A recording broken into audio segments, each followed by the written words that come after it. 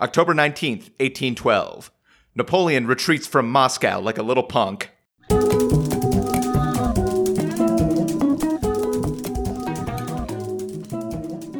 Welcome to The Revisionists. I'm Brian Flynn. I'm Zach Powers. And hey, we got a spicy meatball for you tonight. Relating to the joke we made before the recording started. No, it's something I say literally all the time. Oh, yeah. I forgot that you decided that you're going to, pirate start a sitcom by adopting a catchphrase and just trying to get a Hollywood talent agent to notice you in Denver. Mm-hmm. Well, Got Any Cheese was taken, so that was out. Yeah. And obviously catchphrase is very popular in, let's just check, 2019. Yeah. The year where TV sitcom catchphrases are the thing.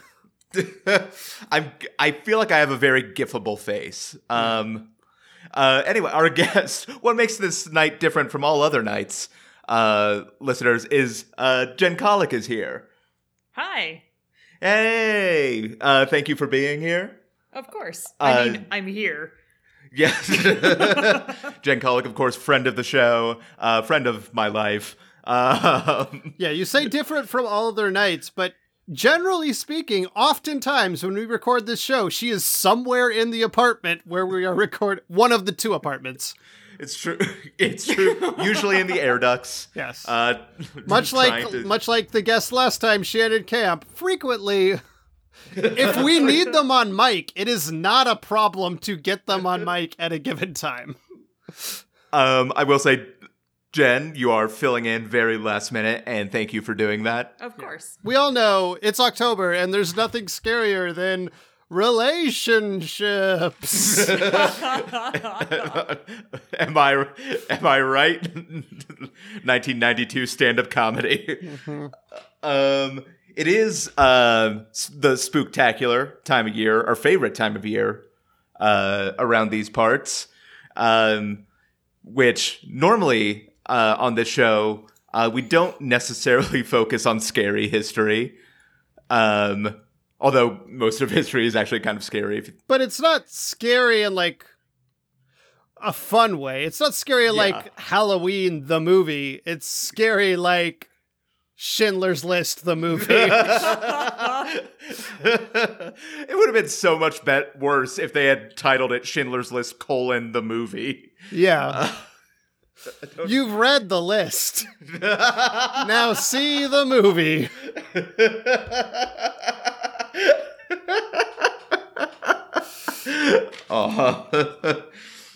Zach, what do we normally do on this show? Well, we normally read lists. It's a very dry read. I like the idea of someone reading Schindler's List because, while it's emotionally packed, it's very dry. It's very dry. It's like reading a phone book of people who got saved from a horrible thing. But, at the same time, it's just some names. Yeah, at a certain point, it's like, okay, yeah, I get it. Let's get moving here, Schindler. Yeah. They got Morgan Freeman to do the audiobook, and it was it still didn't sell.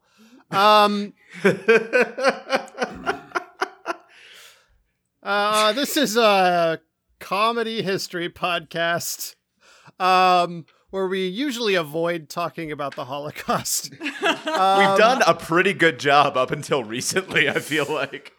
I feel like we're 1 degree of separation by talking about a movie about the Holocaust. Yeah, that's the degree of separation we needed. But it's a comedy history podcast where we talk about a person or event from history. We will never do the Holocaust.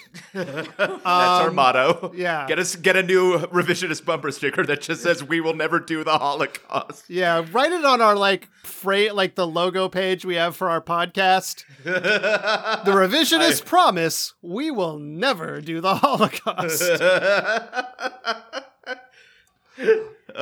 Yep, that's honestly going on all of our social media tonight. Yeah. But we talk about a person or event from history, and one person gives a true, accurate account of that person or event, and then another person gives a crazy bullshit bananas alternate version that can be whatever they want it to be. It could be the fucking Kingdom Hearts version of Alexander Hamilton, and that's fine. And at the end of the episode, we vote on what is the true history of this brilliant, blue, luscious, resilient, dying marble. You put those resilient and dying. I mean, it's made it a pretty long time. The marble will survive, but the things on it will die. That's true. Going forward.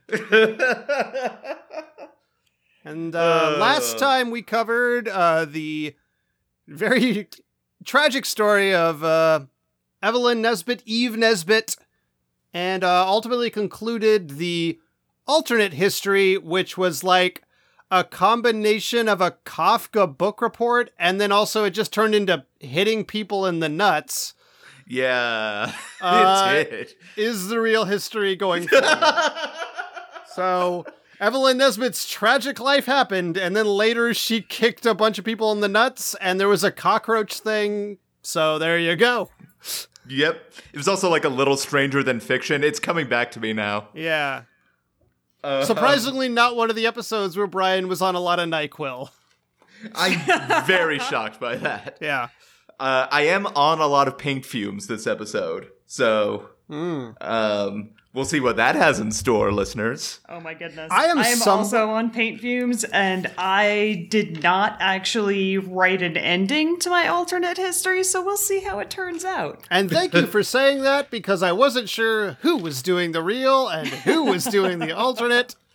But by the process of elimination, I have determined that Brian is doing the real history this week for the Smalls Lighthouse incident. Yes. Hey there, this is Brian, reminding you that The Revisionist is supported by listeners just like you. You can make a pledge and get rewards like shirts and even the right to vote over at patreon.com/therevisionists. The Smalls Lighthouse incident / tragedy. By the way, before I forget, I got a lot of the material from this from the website for Trinity House History.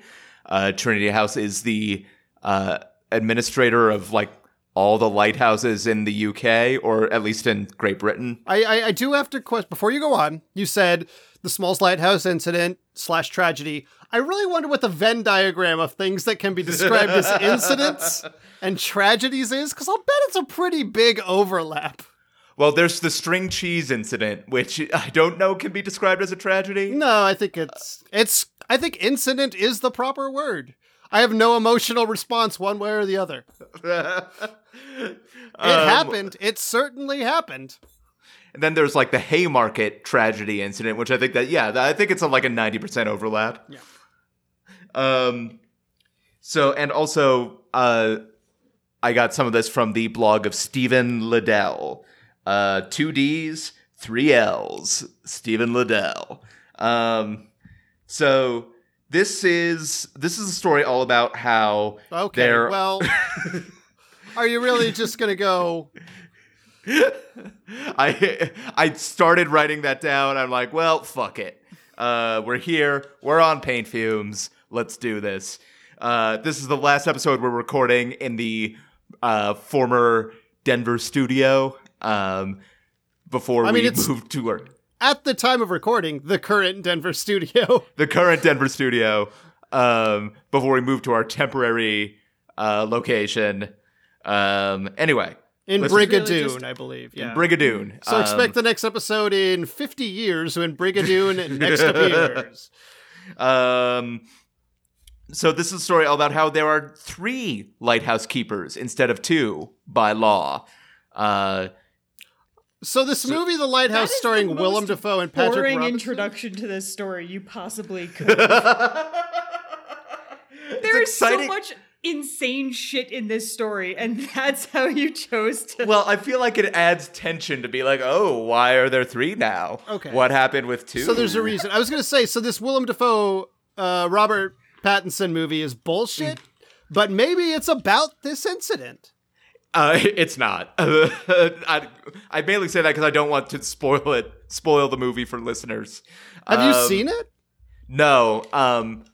but every description I've read of it doesn't really bear much similarity to this. Okay. Although maybe it is. I don't know. Who gives So a you're fuck? There's big- another movie called The Lighthouse that came out in 2016. That was like a small indie movie that is about this, though. I see. I mean, the new one, actually, from what I've read, seems like it's similar. I Well, mean, we'll it's see. two guys in a lighthouse who hate each other. It Yeah. is about two guys at a lighthouse who... I don't know their relationship, but yes. So Smalls sits on One moment. As he's explained in a few interviews, director Robert Eggers was inspired by a real incident that took place at the Smalls Lighthouse in Fuck yeah. Pembrokeshire. Oh, shit. All right. Well, spoiler alert for possibly the movie The Lighthouse, then. Please give us money, the movie The Lighthouse. Come on, Eggman. Send us some bucks. So Smalls sits on a tiny bunch of rocks in the Irish Sea, 21 miles off St. David's Head, Wales.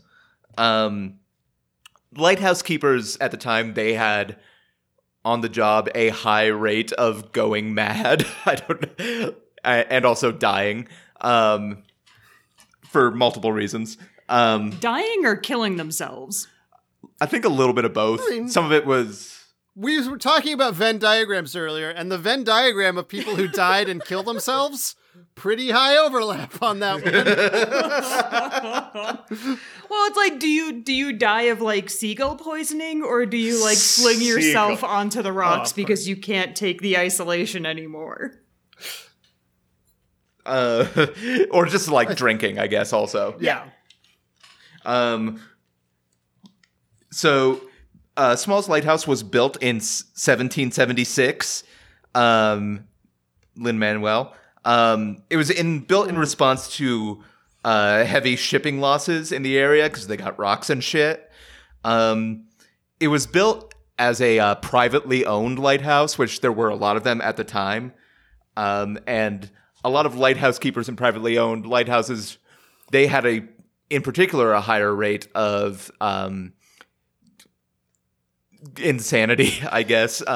It's interesting that of all the privately owned industries that seemingly went out of business, privately owned lighthouses is not high. Like, I'd start with prisons, maybe. But no. Yeah, you'd think, but I don't know that there's much profit in the lighthouse game. Insurance companies? Medical care? Yeah, that's true. No, lighthouses were the problem.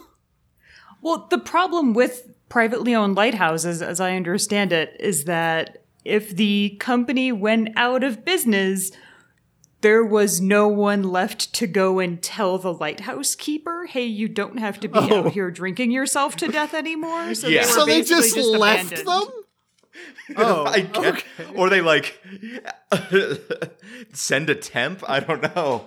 That is maybe the best argument for corporations don't care about you that I've ever heard. Yeah, no, fucking exactly. Yeah, break up big lighthouse.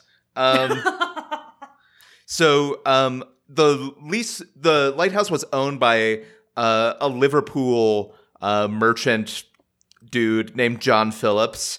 And he bought the land, and then a 26-year-old designer of musical instruments named Henry Whiteside sent him a design for a lighthouse, and he was like, cool, let's build it. So they first built it with iron legs, but they proved faulty. Like, I guess they didn't have good materials, so they switched to wood. As the famous Three Little Pigs story goes. Yup. Well, if the Titanic was made of wood instead of steel, she would not have sank. Instead of seals. Yeah. Instead of seals, yeah. It was a bunch of seals tied together. Yeah. So, I wish it's I like- remembered the name of that Pokemon that was a seal, because I feel like it's weak to ice. it's literally seal. The musician? No, a seal with 2 E's. That's how they avoid the trademark infringement. Okay. I was hoping I seal the love that I haven't. A, you know that, and B, that it's seal. I was just hoping that now that they have like 4,000 Pokemon, I was hoping one of them was Seal the musician. He's weak to Heidi Klum. Like the just to show how treacherous the land is, the workers building the lighthouse had to drill iron rings into the rock just to like secure themselves by like tying them to these rings. So the lighthouse was octagonal in design, but the only way to get in or out was a rope ladder that led to a trap door in the bottom of the lighthouse, which led into like the apartment area. It looked like a yurt on stilts. Like Yeah. it does not, the drawings of it that you can find online, it doesn't look like a real lighthouse that we think of today. It looks like a yurt on stilts. Yeah, it looks like a kid's treehouse that their like absentee father built. Yeah. So they had like strict rules about not leaving the trap door open, and they had a large problem with bird corpses coming into the apartment because they would just fly into the lantern and die. So the apartment was connected to the constantly revolving, extremely bright lantern? It was underneath it. So like the lantern room was upstairs, Okay. and it was powered with like I think it was a coal fire. So To be yeah, fair, it this was- does seem like it was designed to make someone go mad. Yeah, no, I'm surprised it didn't kill anyone. Oh, So- spoiler alert, this is one of the rare death-free episodes of the No, revision. not cool. No, it's not. Spoiler. Oh, okay, never mind. Scratch realized- it. I guess he did say tragedy earlier, and usually that implies... No, someone lost their shoe in the trapdoor. That was a tragedy. So in December of 1776, it became obvious that the lighthouse, as it was built, wouldn't withstand the weather. There's a bunch of ocean stuff going on, storms and shit. So in January of 1777, Henry Whiteside, the designer, and his blacksmith went to the lighthouse to repair it.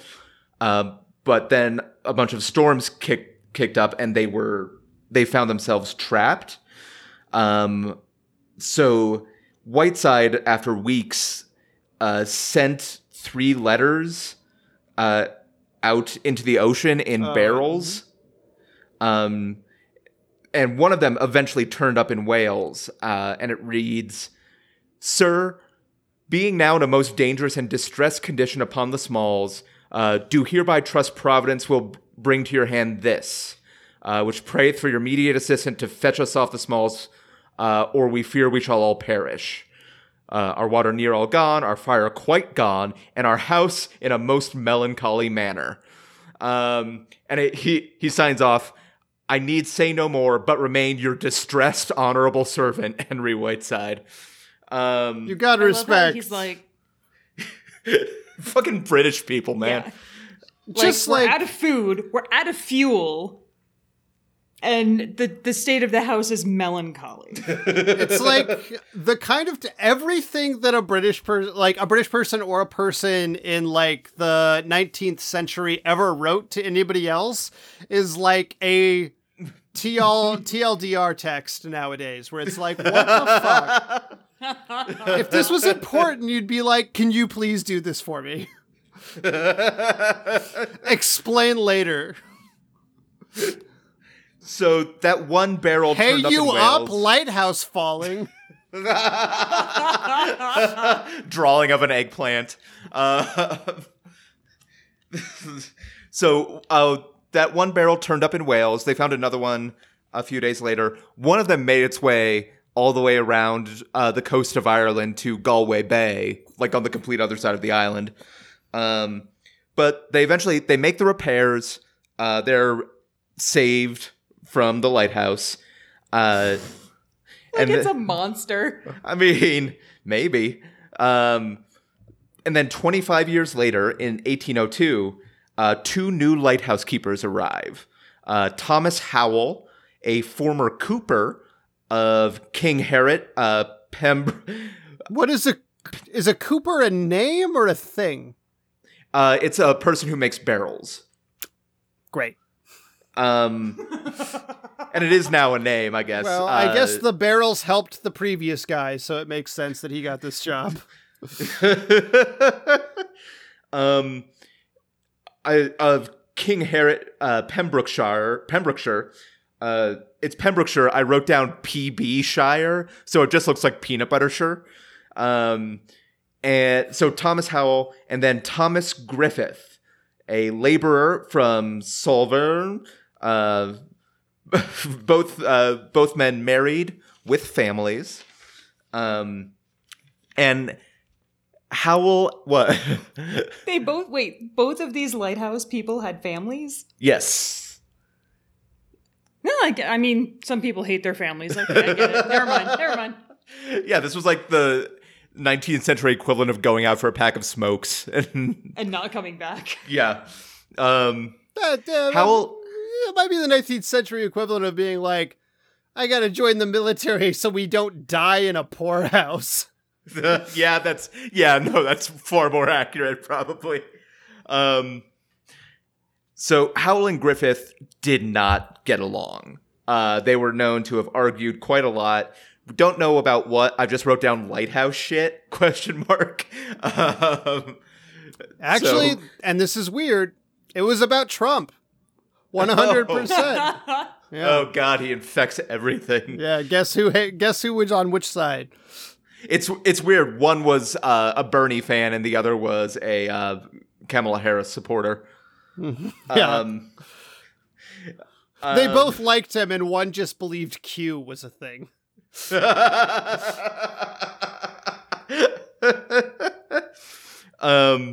So not long after Howell and Griffith start, passing ships see a distress signal flag raised above the lighthouse.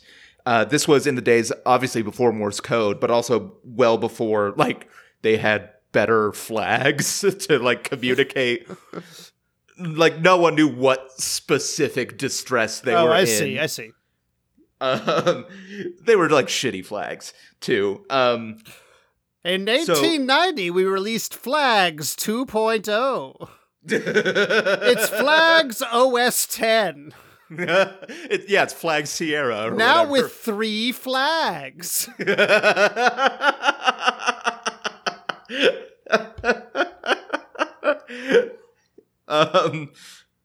So they there were around the same time that the ships noticed the distress signal, massive storms kicked up again. It basically made it impossible to land on the very rocky coast of the island. But ships were sent from all over the area to try. Both sources I read made a point to say they sent the stoutest, bravest crews they could find. Which I don't know if I could make that sound like me. So the ships were sent all over from try. None of them could even like get close enough to shout at the lighthouse. Some did report seeing... You're always close enough to shout at something. Yeah. It's just a matter of if they can hear you. Right. Fair enough. I could shout at you guys right now. Please don't. We can shout at the lighthouse later. So some of the crews did report seeing the silhouette of one of the men standing on the lighthouse gallery. And this whole time, the lamp stayed lit in the lighthouse, which was a good sign, which meant they weren't, like, both dead. But the families eventually started coming to the cliffs of Pembrokeshire to wait for news, because this went on for 4 months that they were trapped. 4 months of storms and rough seas. So 4 months later, a crew finally lands, and they recover the body of Thomas Griffith and find Thomas Howell changed beyond recognition. Then I wrote, so what? So 1 to 2 days before the distress signal was raised, Griffith fell ill, and Howell couldn't help him. And he tried to hail passing ships, but none of them came. And then 2 days later, the storms come, and they're trapped. A few weeks pass, and Griffith dies. And then a few days later, his body begins to decompose. Because Howell was just like, Howell did not want to throw the body out the trap door because he thought it would look suspicious, because he had been writing letters about how they do not get along, and how much they hated each other. But the body started to decompose, which is like, oh, this smells. Howell used he had like a 96 in Cooper, 96 skill in coopering. So he used that to build a coffin out of like a spare bulkhead that they had in the apartment. Your spare bulkhead you have in your apartment. Yeah, lighthouse shit. In case you need to build an improvised coffin for your roommate that you murdered. You are looking me right in the eye as you say that. We are sharing a mic. Yes, that's true. So he puts Howell in the coffin, and then because he does not want to be in the same room as it anymore, To be fair, one of the foundations of any good relationship is, if you die and we're stranded in the apartment, I'm gonna put you in an improvised coffin so I don't have to smell your corpse. Yeah, that's true. It's in the wedding vows. Last time I read the wedding vows, that's one of, for sick or poor, for better or worse, if you die, I will create an improvised coffin and put you in it so I don't have to see and smell your rotting corpse. It's standard patter, Especially since our wood chipper broke down a few months ago. Sure, it's the 21st century. We have the Fargo method now, but... He tied, because he didn't want to be in the same room with the coffin, he ties it to the railings outside the lighthouse. But then the storms kick up again and break the coffin apart, leaving Griffith's corpse tied to the railing of the lighthouse, looking in to where Howell was stationed. That was the silhouetted figure that the ship crews reported back to as seeing it in the lighthouse. What? Yeah. Some accounts say that in the wind, Griffith's body would blow in such a way that it looked to Howell like Griffith's corpse was beckoning to him. So this is like the mother from Psycho, but tied to the outside of the window? Yep. That's exactly right. This, of course, took a great mental and emotional toll on Howell. He looked, when they recovered him 4 months later, he looked like he had aged years, and his family reports he was never the same. Understandably, perhaps. And the Smalls Lighthouse stood like that for another 60-some years, and then was when you say stood like that, you don't mean the corpse was hung on the window. No, they got him. Yeah, it was. No, it was like they put a Memorial Garfield suction cup thing. Oh, okay. That's respectful. But it was like respectful. It was like a somber Garfield, not like a sassy one. Yeah, I hate Mondays. Yeah, I hate Mondays, and also all days that I'm tied to a window dead.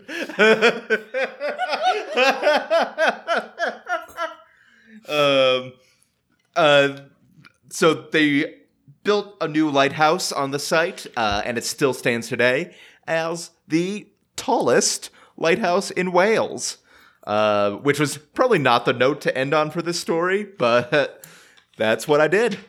Yeah. Well, they accomplished something. And I will just want it noted, I did not do a British accent at any point in this story. Well, no, it takes place in Wales. Can I do a Welsh accent then? I'm sure you can't. I'll work on one. Hello, everybody. I'm JD Lopez, the host of Left Hand Right Brain. It's a free-flowing, wide-ranging conversation that I have with artists doing interesting and creative things here in Denver and beyond. We talk about their personal stories, break down their creative process, and what motivates them. Spoiler alert, it's mostly spite. We talk about all these things and more while kicking back, cracking wise, and always having a good time. You can find old episodes and everything you need to know at lefthandrightbrainpod.com. Okay. Have you found a Welsh accent? Yeah, I have found a Welsh accent. That is, I don't really know. Welsh is not an accent I know well, and I know that's wrong. Okay, let me, It just sounds like you have something in your mouth that you're trying not to drop while you talk. Yeah. It's a Wales. That's not... Nope. Scottish is kind of my, thing. Scottish is an accent I feel like I can do because I watched enough The Thick of It to see, imitate Peter Capaldi, but I know that's not what Welsh sounds like. Well, so is that Scottish or is that just Peter Capaldi then? I also went to Scotland when I was a senior, so it's like an amalgamation of the Scottish understanding that I have. All right. Scottish listeners, please write in with your opinions. Okay. I did it. There was an episode not long ago where at the end we had a clip of me doing a Scottish accent. Because it was one of the This Day in History. Yeah. Right. Yeah. It was a good one. It was a good one. It was as impenetrable as I find a regular Scottish accent. The key word for me to get into a Scottish accent is roundabout. Roundabout. You got a roundabout. You got a roundabout up in the north, and then it's just got to find your way there. That last there was off, but that was pretty good actually. The there was bad, but roundabout's the word. Tips for listeners, if this part somehow makes it in. Try and make the word roundabout sound right. And that's the key to a Scottish accent. Also, the movie Brave. What if you could change your fate? That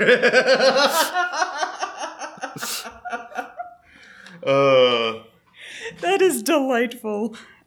Okay, so thank you very much for that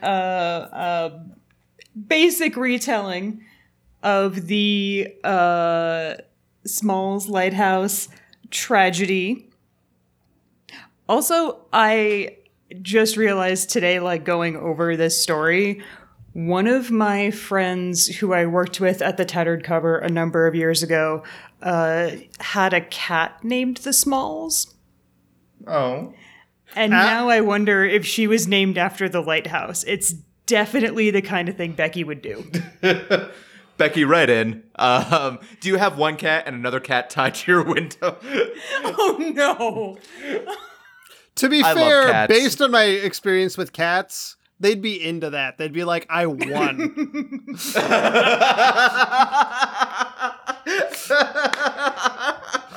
Out the window is where the burbs live. They would love it. No. Fucking Luna would be like, yes. So I have some, I consulted some additional resources, Brian, than just the two that you looked at, and I actually uncovered the real story. I do want to say before we begin this story, filmmaker Dave Eggers is making a movie about this incident, and I'm sure he consulted a lot of sources, so Jen's story might spoil what actually happens in the film The Lighthouse. I'm sure this is a 1-to-1 description of the plot of the upcoming film The Lighthouse, so... It definitely is. Yeah. So you're right about all of the kind of shenanigans that happened in the first quarter century or so of the Lighthouse. Where your story kind of departs from some of the facts is when Howell and Griffith begin cohabitating in the Lighthouse. Howell was sent to be the second shift at the Lighthouse after Griffith's other companion went mad and actually flung himself out the trapdoor and onto the rocks below. Natch. Yeah. So, I mean, wouldn't you? Yeah. So Howell and Griffith took an immediate dislike to one another. No, I would thrive in a lighthouse environment.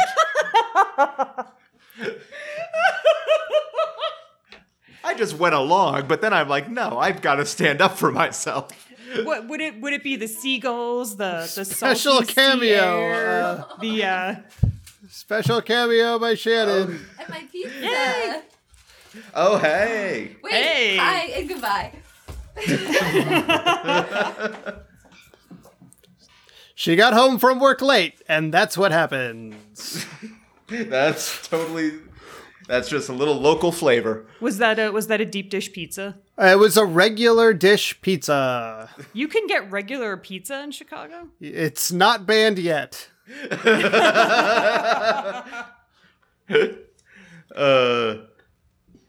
So they took an immediate dislike to one another. That is absolutely true. But most historical records, as Brian said, they don't really specify why.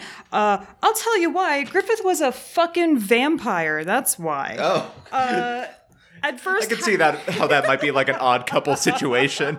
One of them's very neat, the other feeds off the living. Sure. One of them turns into a bat, the other's like a pretty good cook. It was very awkward from the start.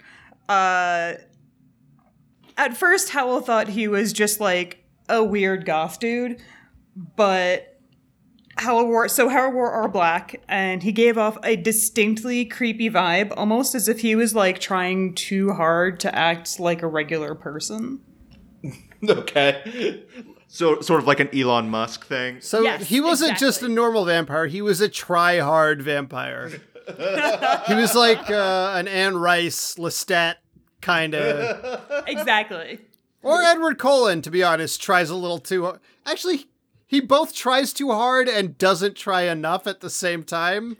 He's Schrodinger's vampire. Edward Cullen, coincidentally, played by Robert Pattinson, star of The Lighthouse, directed by Robert Eggers. David. Brought to you by I believe- Is it David? No, David's Robert. David's is the author. writer. Yeah, okay. Yeah. Brought to you by A24 in theaters now. Or soon. Yeah, that's true. Go to a theater. Maybe it's playing. So Howell didn't figure this out right away, right? But after a few months, he realized he never saw Griffith eat more than a few bites at meal times. And eventually he discovered little bits of Griffith's chewed up food hidden in the potted plants. And did Griffith say things like, the children of the night, what music they made? Did he say things like, I never drink ... wine? It's Only in his sleep. why did you say the ... No reason.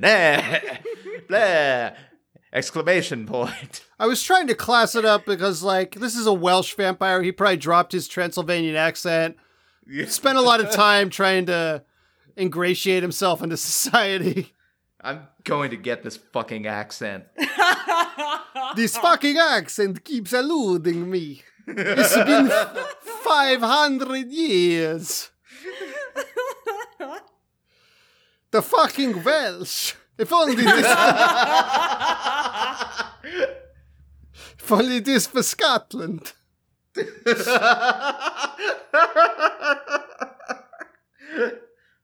I love the idea of a vampire trying to get, like, a new accent and struggling with it. He's got...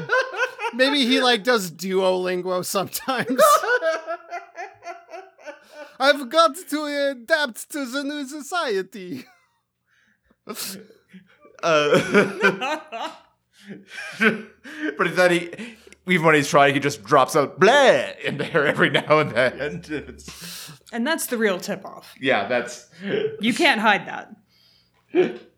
So Howell wakes up one day with a puncture wound on his wrist, and Griffith waves it off like, no, that's just a spider bite. You know, this soaking wet rock in the middle of the ocean is just full of spiders. But over the next few nights, the wound becomes worse. It becomes larger and redder and more gross. And then, one morning, Howell wakes up with a puncture mark on his neck. Meanwhile, It finally found the neck. It was a little digging. He had a Grey's Anatomy out every night. Where is the neck? It's my first day.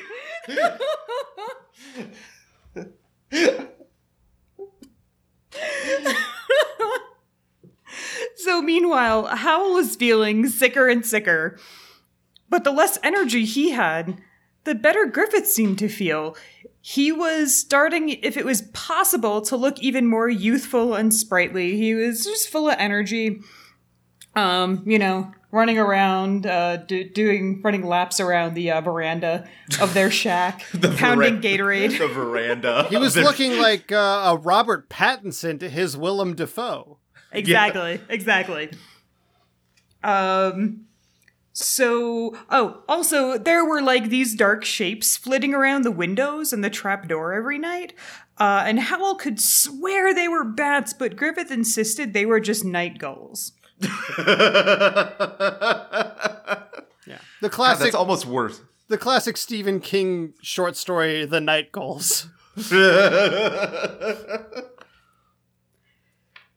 So, It's my favorite Bob Seger song. So finally, Howell starts, catching on to what's been going on, and he hatches a plan to kind of catch Griffith off guard. Sure. Right.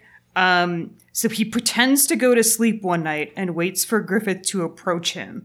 And when he opens his eyes, Griffith is leaning over him with his mouth open and two shiny little fangs glinting in the moonlight. And a bib with a picture of Howell on it. Yes. He's just kind of rubbing his hands together. He's got like a carafe of melted butter in one hand. So Howell leaps out of bed, brandishing a stake he improvised from a spare bulkhead. Right.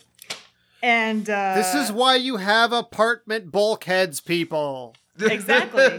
Coffins and stakes. And you know what? It's easier if you do both at once, just in case.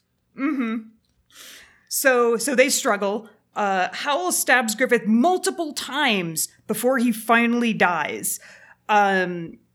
But and of course the apartment is like destroyed, covered in blood, etc. Unable to bear the sight of his vampiric nemesis, Howell ties Griffith's corpse to the outer railing, both to escape the sight and smell of him.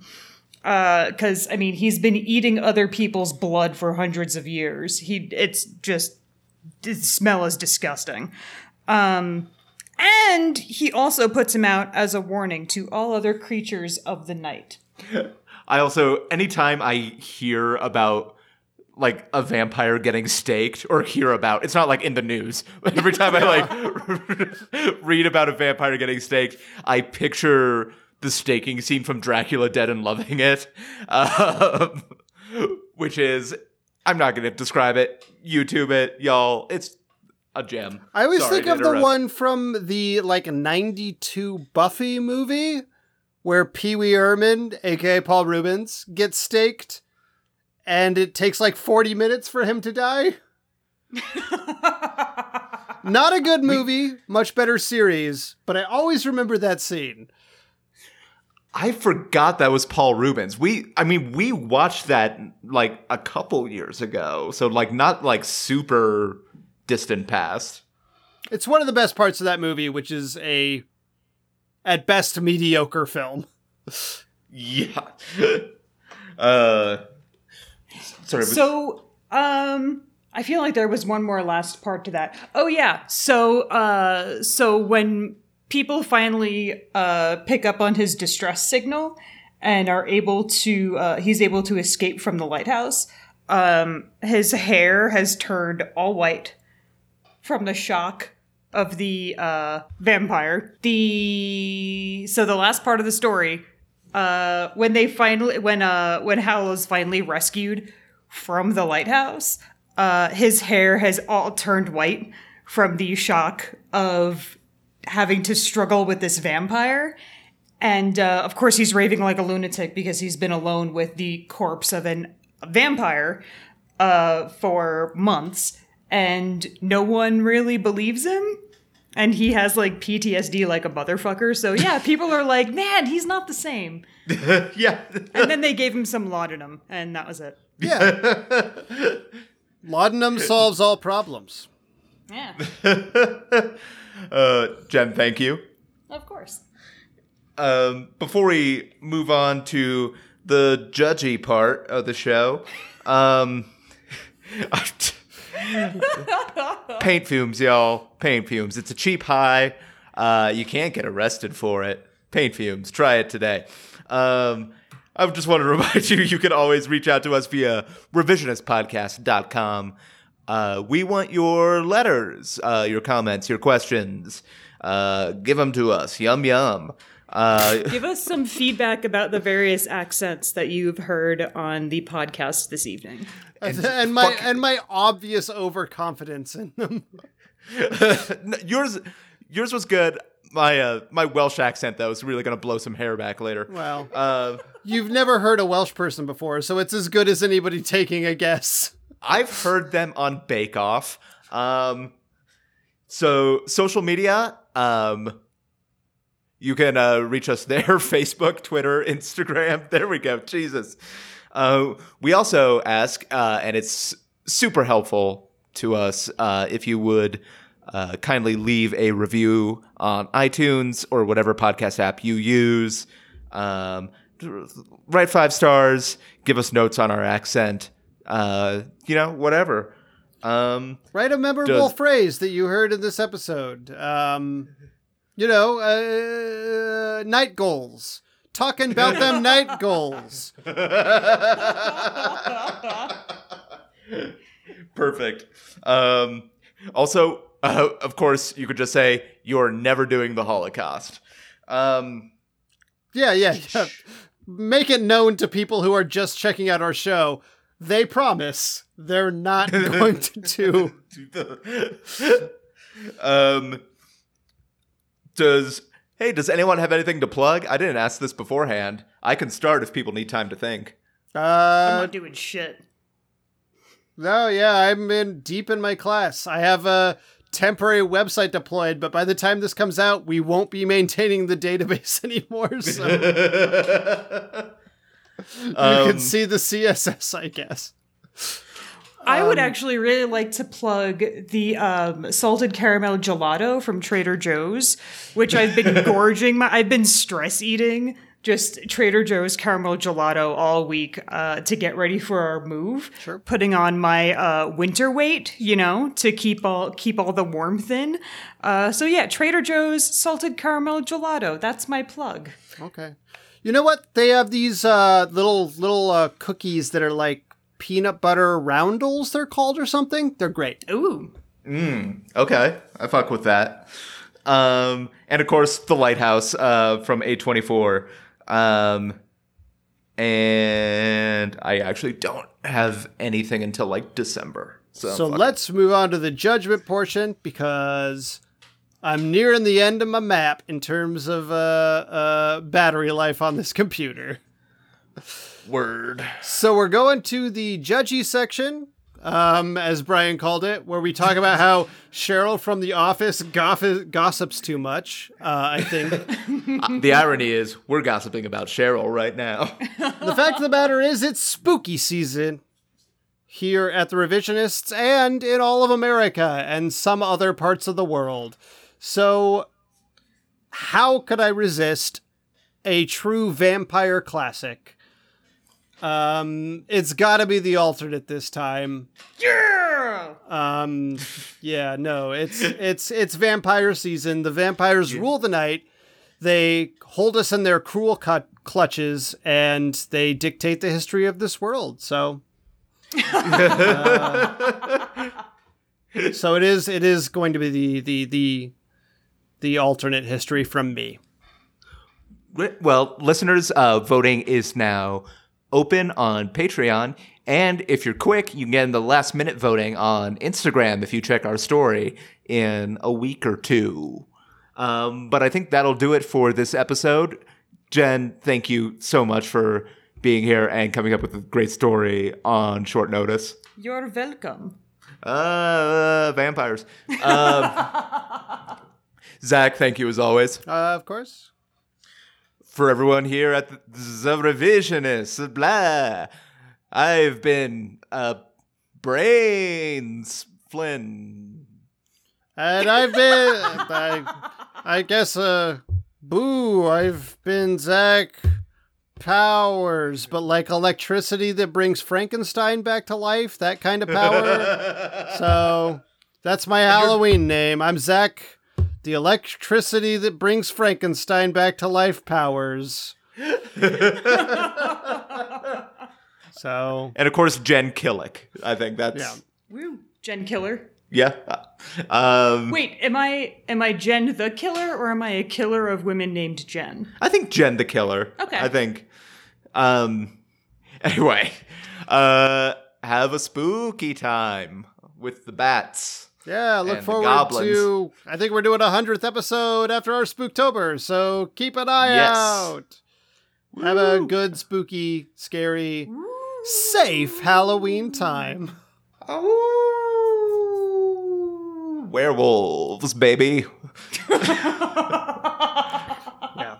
New slogan.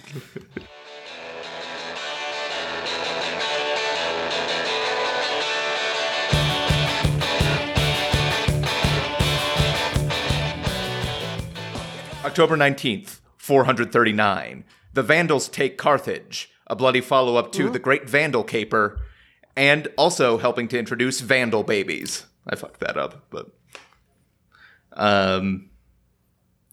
October 19th, 1512.